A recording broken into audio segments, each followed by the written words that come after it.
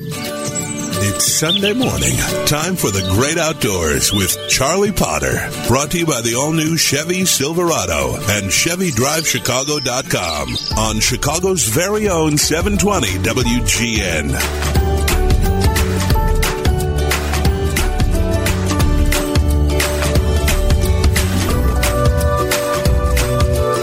Good morning. Welcome to the Great Outdoors Show. Charlie Potter, your host here on WGN Radio. Thank you for being with me on this first Sunday in April. I'm going to start off with a story that's been in the news tragically. Rolling Fork, Mississippi, an area I know very well and have known for a very long time, like actually over 40 years. The tornadoes that came through Rolling Fork now 10 days ago, I actually was in Rolling Fork, Mississippi, less than 24 hours before those tornadoes came through. I did a show, as you may recall, about driving from Little Rock to New Orleans and taking the back roads to see the spring flowers and watch spring come to life and then turn to summer by the time you got to New Orleans. You can't make that back road tour, or one of the ways to make that back road tour is to go down Highway 1 and then loop up and come on through Rolling Fork, Mississippi, which I did on an absolutely beautiful, beautiful spring afternoon, and you would never know that the next day terror and death would come to this part of America and the Mississippi Delta. I first visited Rolling Fork, Mississippi way back in January of 1983. I was following the waterfowl migration, working for Field and Stream and Outdoor Life magazine, and I had been told to go to Rolling Fork, which is the closest town to the Delta National Forest, a 50,000-acre spectacular area in the South Delta, as they call it, the Delta beginning, as they say, in the lobby of the Peabody Hotel in Memphis and ending in the when it goes up the cliffs, the hills at the Yazoo River in Vicksburg, where the Yazoo dumps into the Mississippi. So January 1983, I went there, and there was floodwaters everywhere. Everywhere I went, there were floodwaters. The 50,000-acre Delta National Forest was a mecca of flooded timber. There were flooded fields everywhere, and there were also ducks everywhere. But my home base during that time, for much of that time, was Rolling Fork, Mississippi, and just 6 miles up the road a little bit at the Leroy Percy State Park. So I know that part of the world well. In 1985, I ended up with a group of people acquiring a farm, Hollandale, Mississippi, which is the next little stop up north. It's up 61 from Rolling Fork. And for the subsequent 40 years, I have spent a lot of the late fall and early winter in and around Rolling Fork, Mississippi. When this storm came through, the first thing I did was call an individual who's been a great friend of mine for a long time and make sure he was okay and everybody was okay. And I learned that his person he works with, his daughter, actually had climbed inside of a bathtub. Now I want you to think about this for a second. Climbed inside of a bathtub and put a door on top of the bathtub. And the storm took the entire house, and the only thing that was left was this lady in the bathtub. It just makes the hair stand up on the back of your neck. So Rolling Fork is a Delta town, which means in today's Mississippi Delta world, there are a lot of abandoned houses. Prosperity, except for agriculture, left the Mississippi Delta a long time ago. There are lots and lots of trailer homes, very few homes of substance, but a few. And today, as I've talked to friends and seen pictures of Rolling Fork, virtually nothing is left. I mean, nothing that I recognize in Rolling Fork is left. And, well, this is a story on the great outdoors, and I'll get there in a second. Rolling Fork, Mississippi is so much like so many towns in rural America or the Mississippi Delta. Time has kind of passed them by. There's still great families there. There are individuals making a living, particularly off the land. Farming is big. But beyond that, there's not a lot. And when a storm comes through like the one that came through, there's There are just no structures that can handle. And I think of that lady in a bathtub. So in 1988, I was in Rolling Fork, Mississippi in May. I was testifying before the Yazoo Basin Committee that Governor Ray Mabus had put together at that time with Secretary of State Michael Moore, which was looking into the Army Corps of Engineers' desires to put the world's largest pumping station, which you've heard me talk about from time to time, at the mouth of the Yazoo River, to pump the water out of this actually basin. When the water gets high in the Mississippi, the Yazoo can't flow in, and it floods tens of thousands, and in some years, hundreds of thousands of acres of farmland. So I had come down to testify, as I was part of a group called Save the Yazoo. I won't go too far into that today, but it was the only time in actually America's history the Corps of Engineers has been halted in its tracks and caused to reformulate a project which would have done enormous environmental damage. And today, 40 years later, they're still talking about building the Yazoo pumps, but they are not talking about clearing and dredging and channelizing miles and miles of some of the best rivers in the Mississippi Delta. So it's May 1988, and I'm testifying before this committee or commission as to why the pumps and the draining of the Yazoo River would be absolutely catastrophic to wintering waterfowl, as the Mississippi Delta then, less so now, is one of the most critical areas for wintering waterfowl in the entire continent. And I was finished with my remarks, and mind you, I'm a long way from Chicago. I finished with my remarks, and it occurred to me that, well, I was actually the only person in the room who wasn't from the state of Mississippi.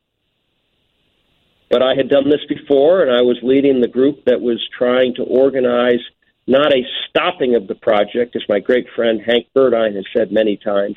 We were never trying to stop the project. We were trying to make it better. We were trying to provide flood relief while at the same time taking very important environmental and conservation considerations into play. When we started to Save the Yazoo, there was very little thought about conservation and what this project would mean to wildlife, particularly waterfowl in the Mississippi Delta. Today, as they talk about the pumps, that's the number one topic. How do we save wildlife in the Mississippi Delta?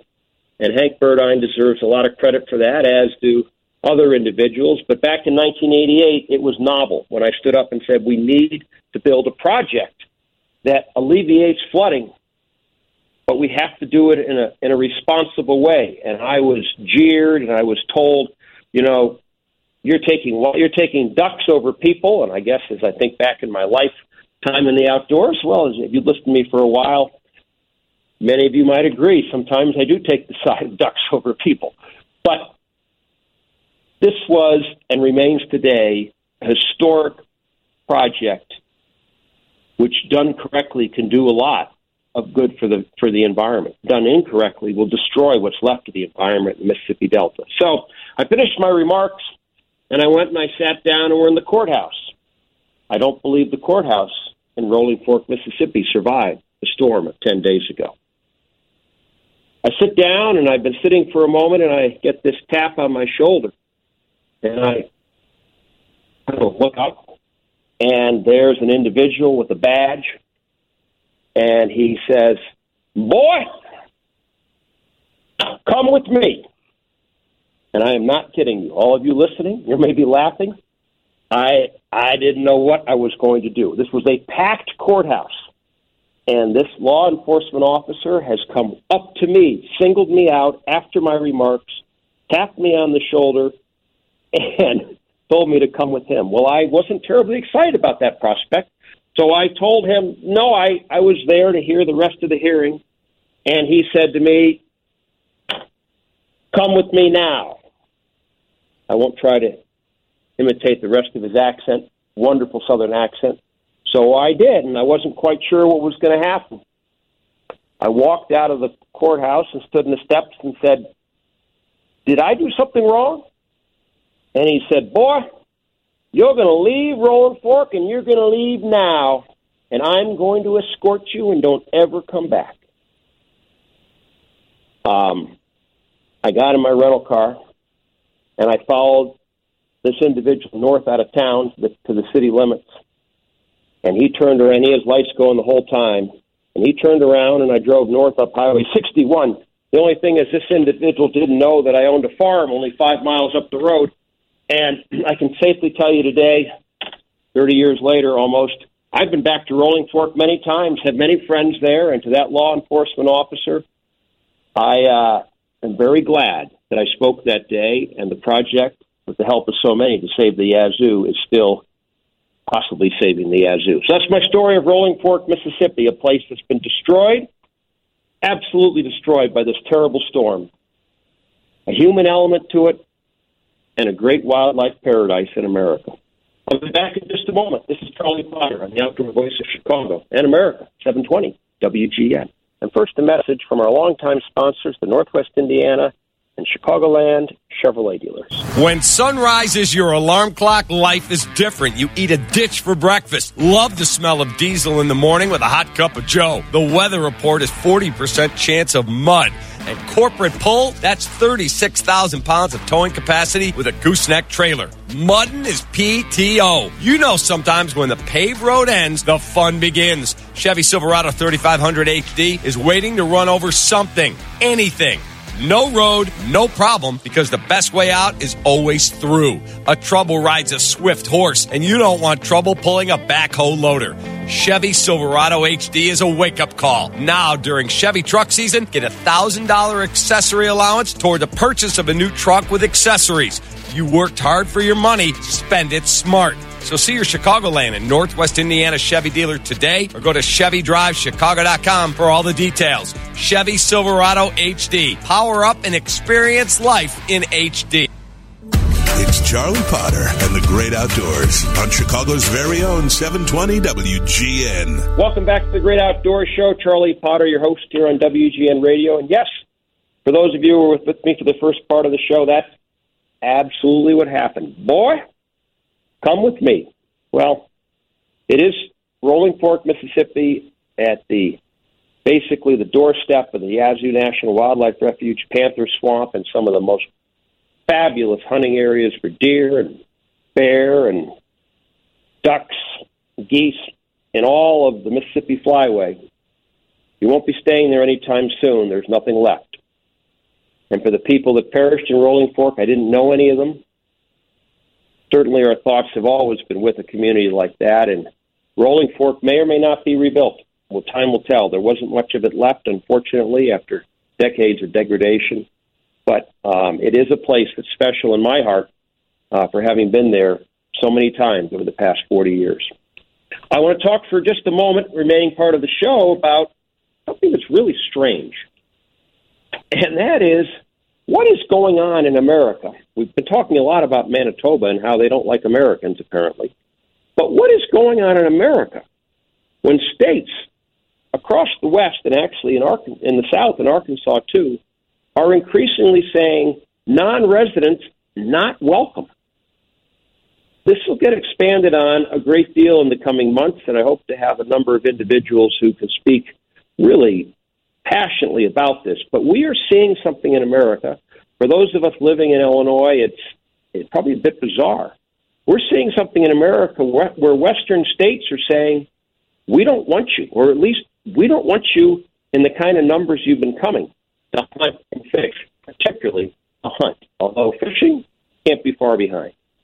So what's happened is a number of states have said, we are going to limit the number of people that can come to hunt in our states. Bird hunting, this has been going on for big game hunting for a long time, which is considered to be a limited resource. They've always had draws, but never for bird hunting.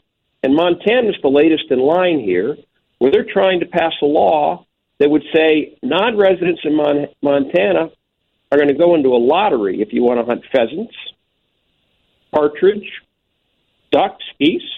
We're going to limit the number of you, and we're going to limit the number of days that you can be here.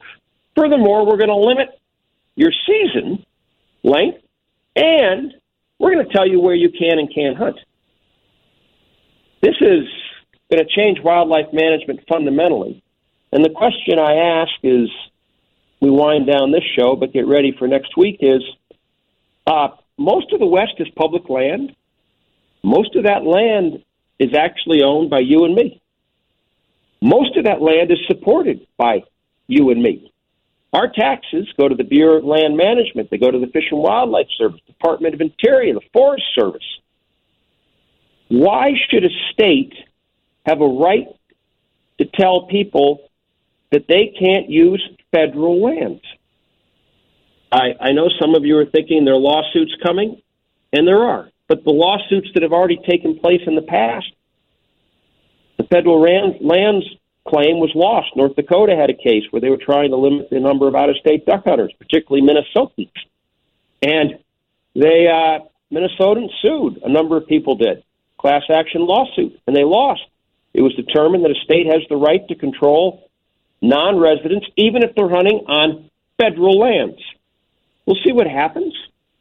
But this trend of saying you can't come here and hunt or fish if you don't live here is not good for the future of hunting and fishing in America.